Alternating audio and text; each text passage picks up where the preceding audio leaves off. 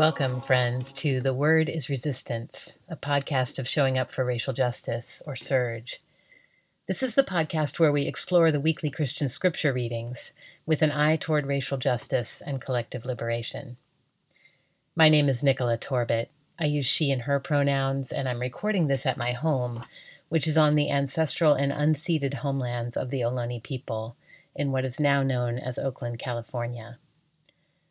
As many of you know, this podcast is aimed at white Christians like me who are responding to the call to dismantle white supremacy. We recognize that as white Christians, we have our own particular work to do, that it is our responsibility to learn how to resist the forces of white Christian supremacy from which we've benefited and with which we are otherwise complicit. We are seeking to find and uproot white supremacy wherever it shows up, including in our own Christian tradition. From there, we are seeking to follow the leadership of people of color as we build up a new, more joyful, more just world. We are building up a new world. That's also the song you're hearing throughout this podcast. This live recording of Dr. Vincent Harding's Song for the Freedom Movement is of a multiracial movement choir practice in Denver, Colorado in December 2014, being led by Minister Daryl J. Walker. We are deeply grateful to the Freeney Harding family for letting us use this song for our podcast. So here we are at the first week of Lent already. I love Lent. Is that okay to say out loud? I'm not sure why I love it so much. Maybe it's because I have an honorary PhD in longing. I've been a yearner since childhood, and Lent is all about longing for God and God's reign of love, otherwise known as collective liberation, or in Martin Luther King's terms, the beloved community. This year, the longing feels more keen than ever as Putin's forces lay siege to Ukraine and nuclear weapons have been put at the ready, and this on top of new attacks on trans kids in Texas and queer people in Florida, on top of ongoing and lesser noticed struggles of indigenous people all around the world resisting colonizing forces, on top of continued extreme weather in the name of climate change, and the ongoing war on Black and brown lives here and everywhere. How, in the face of all of this, do we approach Lent?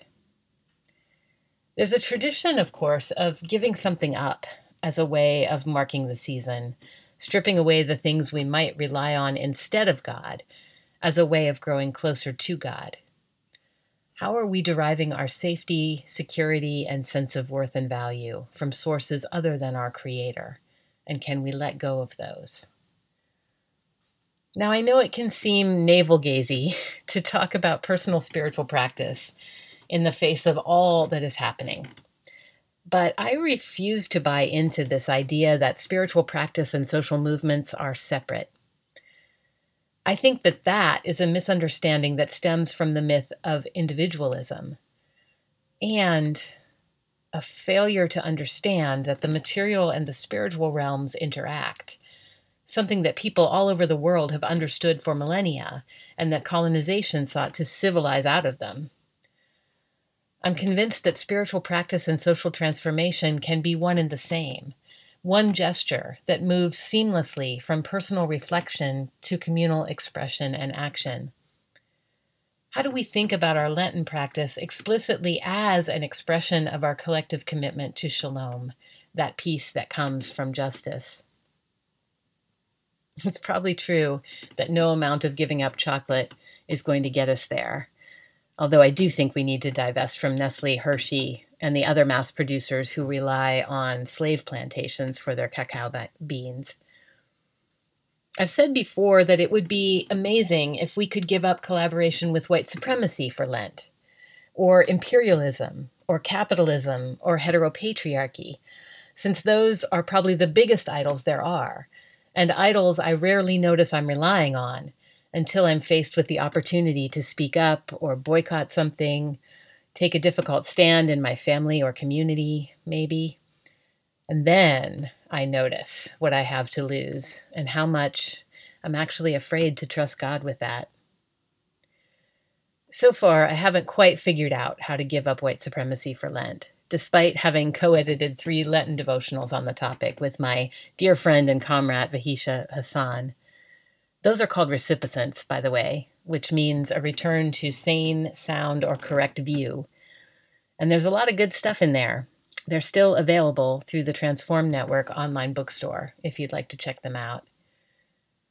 So I haven't quite figured it out, but I'm still drawn to what feels like the radical potential of Lent. This moment when we touch into our willingness to sacrifice comfort and false security and surrender into something else that I'm convinced lies along the way toward collective liberation. So that's what I'd like to explore with you this week. What is at stake in the sacrifices we make at Lent? To whom are we sacrificing, really? And who benefits, and why? Can we peel back the veils of white supremacy, colonialism, and heteropatriarchy enough to get really honest about that? And then if we do, could we see how our Lenten practice might actually bend the arc toward justice? Oh, and I should mention that I think I'm going to talk some about my own relationship to food in this episode. I'll be doing that through a lens of collective liberation, with an eye toward dismantling fat phobia, since that is yet another expression of white supremacy. But if for whatever reason, thinking or hearing about food and eating disorders is not good for you at this time, please take care of yourself and maybe skip this episode. With that said, let's jump in.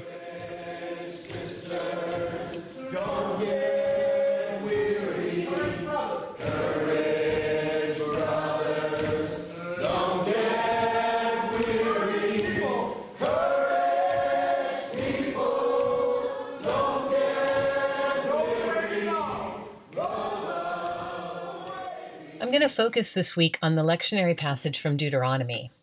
It's not the most preached of passages, but I'm drawn to it because it grounds this Lenten season in the complicated practice of gratitude. I say complicated because so much of what we might consider to be the blessings in our lives, especially for those of us who are white in this country, are actually the fruits of privilege, right?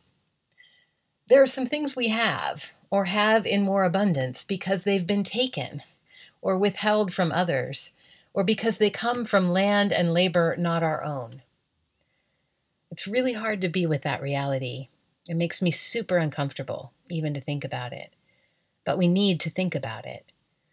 And actually not being grateful for what we have, that doesn't help anyone. So there's some kind of nuanced spiritual practice here to acknowledge gratitude for what we have without claiming rights to it, or even holding on to it. Is it possible to practice gratitude with open hands, giving thanks and also letting go, letting the resources flow out of our hands and back to their rightful purpose in nourishing all beings? The passage we're going to hear in a minute is from Deuteronomy 26, verses 1 through 13. I am including a couple extra verses beyond where the lectionary passage ends because I think they're super important. This passage looks forward to a time when the ancient Hebrews will have concluded their wilderness wanderings and be enjoying the fruits of the so-called Promised Land. They are commanded at that time to bring the first fruits of their harvest, the very best, to the temple. As they give them to the priest, they are asked to recite a liturgy that goes like this. I declare today to the Lord your God that I have come to the land the Lord swore to our ancestors to give us. The priest shall take the basket from your hands and set it down in front of the altar of the Lord your God. Then you shall declare before the Lord your God, my father was a wandering Aramaean, that's Jacob, by the way, and he went down into Egypt with a few people and there lived and became a great nation, powerful and numerous. But the Egyptians mistreated us and made us suffer, subjecting us to harsh labor. Then we cried out to the Lord, the God of our ancestors, and the Lord heard our voice and saw our misery, toil, and oppression. So the Lord brought us out of Egypt with a mighty hand and an outstretched arm, with great terror and with signs and wonders. He brought us to this place and gave us this land, a land flowing with milk and honey. And now I bring the first fruits of the soil that you, Lord, have given me. Place the basket before the Lord your God and bow down before him. Then you and the Levites and foreigners residing among you shall rejoice in all the good things the Lord your God has given to you and your household. When you have finished setting aside 1/10 of all your produce in the 3rd year, the year of the tithe, you shall give it to the Levite, the foreigner, the fatherless, and the widow, so that they may eat in your towns and be satisfied. Then say to the Lord your God, I have removed from my house the sacred portion, and have given it to the Levite, the foreigner, the fatherless, and the widow, according to all you commanded. I have not turned aside from your commands, nor have I forgotten any of them. That's Deuteronomy 26. I actually read verses 3 through 13. Of course, the first thing that we need to notice about this passage, those of us who are white and Christian, is that this story of slavery, oppression, and rescue is not our story. This is the story of the ancient Israelites, a story that belongs to the Jewish tradition and that has signified the hope of liberation to Jews and other oppressed communities for centuries. The hope of safety, security, land to grow food and celebrate and be free. We don't get to appropriate that story. And yet, of course, we have. Maybe not you and me individually, but European and European-descended Christians who colonized this country using the metaphor of a promised land. In his iconic article, Canaanites, Cowboys, and Indians, Osage scholar Robert Allen Warrior reads the Exodus stories with Canaanite eyes and reminds us that Yahweh the deliverer became Yahweh the conqueror as the escaped refugees from Egypt entered the so-called Promised Land.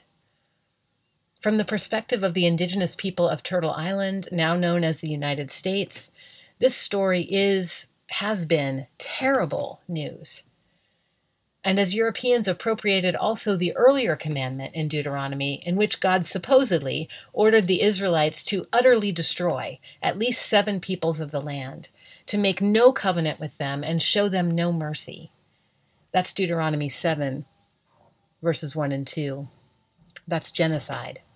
It's smallpox blankets and surprise attacks and the burning of longhouses with women and children inside, and a trail of tears and the ongoing invisibilizing and disappearing of Native people.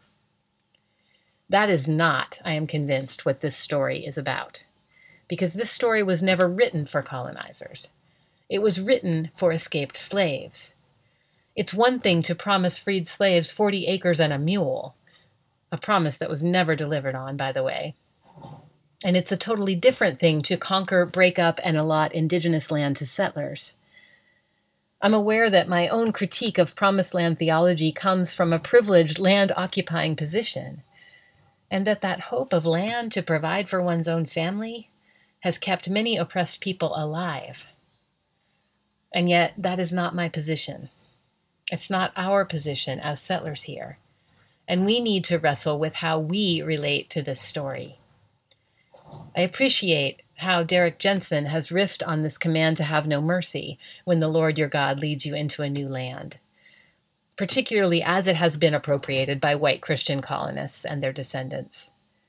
He riffs, when the Lord your God, sometimes called God, sometimes empire, sometimes settler society, sometimes civilization, sometimes called soldiers, sometimes priests, sometimes called progress, sometimes capitalism, always in truth being conquest.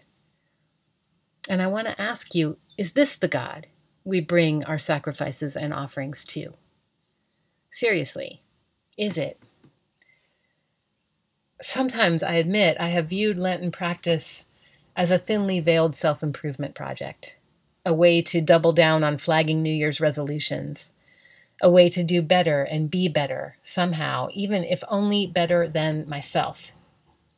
I talked last week about how I think this focus on constant striving and self-improvement is part and parcel of a supremacy culture. And sometimes my Lenten practice has been in service of that. Specifically, I want to acknowledge the way that fasting from particular foods can awaken in me my own internalized fat phobia and fantasies of losing weight. When that happens, my offering is co-opted by the God of conquest and white supremacy. I'm so grateful to people like Sabrina Strings and Deshaun Harrison for their unpacking of the connections between fat phobia and white supremacy, and specifically anti-Blackness. Their research shows that around the time of the transatlantic slave trade, there was new messaging to white upper middle class and owning class women about controlling what they eat in order to remain slender. A thin body became a marker of one's Christian nature. What? A marker of one's Christian nature and moral superiority through the imposition of willpower over the enjoyment of food.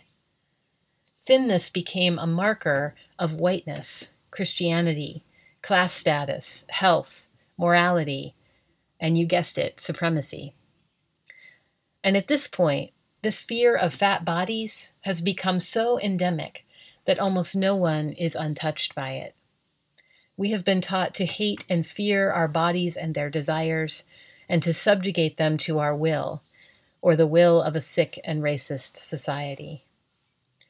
In this environment, the whole concept of fasting is really, really dangerous. I think all of this is so connected to the prevalence of eating disorders in our culture. For my own self, I will say that I've struggled with compulsive eating all of my life. So when we take on a practice of fasting, to whom are we really sacrificing and why? And who benefits and who suffers as a result? Take a deep breath. Breathe out gentleness for yourself and others. This is all really painful stuff for a lot of us. Take another breath and breathe out desire for liberation. And now let's turn to the kinds of sacrifices and offerings that might actually serve to transform some of this. Courage, sisters, don't get weary. Courage, brothers, don't get weary. Courage, people, don't get weary. I want to turn now to the end of this week's passage, verses 11 through 13, in which the offerings brought by all the people from all around, the first fruits, the very best, are redistributed to the Levite, the foreigner, the fatherless, and the widow, so that they may eat in your towns and be satisfied. See, the sacrifices the people make are not for the benefit of some transcendent deity, nor are they just expressions of pious religiosity or moral superiority. They're for the nourishment of other people, Levites, who can be understood as landless people, immigrants, and poor people. That's who those orphans and widows are.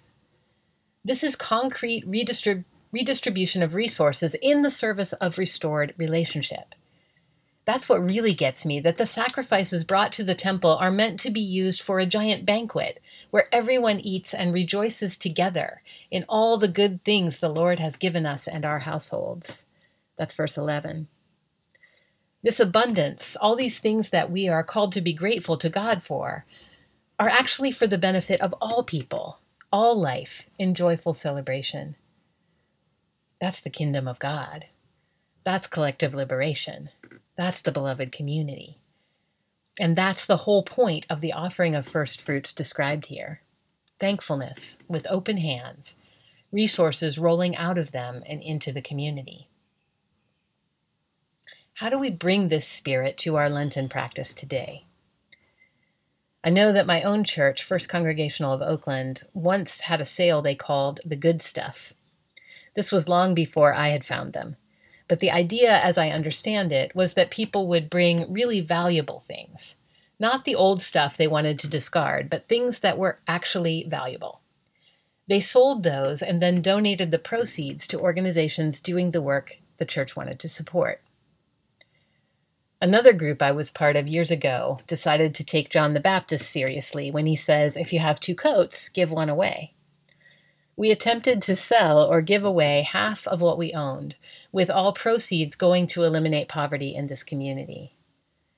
Now, of course, we didn't get anywhere near giving away half of our belongings, But we did amass a considerable amount of money. And then we made decisions together about how we would give that money away to people we knew, at least tangentially, who needed it. We supported someone's gender-affirming medical care, helped someone else replace the guitar that they used for busking, which was their primary source of income. We donated toward the purchase of a car so that someone else could get to work reliably. For me, there was something significant about doing this through the network of our pre-existing relationships. That felt especially healing. That decision came out of a conversation we had about how the inequity we are living with in this country keeps us from being able to be in the mutually supportive relationships we want to be in, across race, class, and gender identities. We were trying to repair some part of that somehow. At the deepest level, that is what reparations are. Acknowledgments of stolen labor, land, and resources, and then the effort to make repair in order to restore the mutually interdependent web of all life. Not so that people who have been harmed by us, personally or systemically, need to be our friends, but so that the larger web be restored. For the past 2 years, a network of churches here in the East Bay have come together during Lent to raise money toward that kind of repair. In 2020, we purchased and eliminated $4.4 million in people's medical debts through an organization called RIP Medical Debt. The following year, Arlington Community Church launched the Black Home Ownership Reparations Fund, and along with 6 other churches, raised more than $100,000 to support Black people here seeking to buy homes, recognizing that the barrier to home ownership is what has most contributed to the racial wealth gap. The work of that project continues now as something called the Black Wealth Builders Fund. I can imagine other churches and denominations undergoing a communal discernment process around how they can return some of their land holdings to Indigenous people or BIPOC-led land liberation projects. The Northern California-Nevada Conference of the United Church of Christ here in Oakland just did this with our beloved Camp Cazadero, releasing it to the Shelterwood Collective, a queer, Black and Native-led collective whose mission statement is to restore right relationships between and within people and nature, and thereby create reverberating circles of ecosystem restoration and community healing that return land sovereignty to Black and Indigenous communities. Contributing to these efforts is a spiritual practice. To do it seriously requires really looking at how we rely on wealth for security, for comfort, ease, play, and celebration, rather than counting on God for those. This is serious spiritual work. So as I write this, I'm still praying about my own Lenten practice this year. I would like to give up fat phobia and diet culture this Lent as one way of withdrawing my tacit support for white supremacy and anti-Blackness. What does it mean to love this body just as it is, and all bodies, no matter their size or shape? I've wanted to believe that I could love other people's bodies of all sizes and shapes without addressing my own complicated mixed feelings for my own body, but I think that's a lie. I'm also thinking about the broken relationships that characterize the way that I eat. Truth be told, I am rarely conscious of the lives of the plants and animals I consume, much less so when the foods are heavily processed. I think my ancestors must have had a more intact sense of that and more reverence for those plants and animals, including maybe being careful not to take more than they really needed. Similarly, I don't often think about the ways that my food ties me to the lives of essential workers, farm workers, food processing plant workers, truckers, grocery store workers. There's a whole chapter in the amazing book version of the 1619 Project that is on sugar, and I'm still digesting what all of that means for my own addictive relationship to that substance. I'm wondering about a Lenten practice that would better honor these relationships. And here I want to acknowledge conversations I've been having about this with Chosen Family lately, including Vanessa Riles, Carol Robison, Ilana Isaacs, and Jane Blenchie. Some of what I'm talking about here has come up in those conversations, so I want to give credit. We've been talking some about shifting to locally sourced foods, farmers markets, CSAs, about reinstituting the saying of grace before meals, about giving up heavily processed foods and donating the money I might have spent on those to farm worker relief efforts. It's tricky, too, because these changes must not come from a sense of shame or guilt or judgment of myself or others, which is just another form of separation and supremacy. Too often what we do in the name of anti-racism comes from self-hatred or competition. I hope we can give that up for Lent, too. It doesn't actually help in the end. Above all, I find myself wanting to give up harshness toward my own body and mind and others' bodies and minds this year. I find myself longing for tenderness as well as justice, for restored relationships alongside real, concrete reparations. That longing again, for God, for collective liberation, for all my relations, human, animal, plant, and beyond. May we somehow, one day, and not too far from now, know true communion. Amen.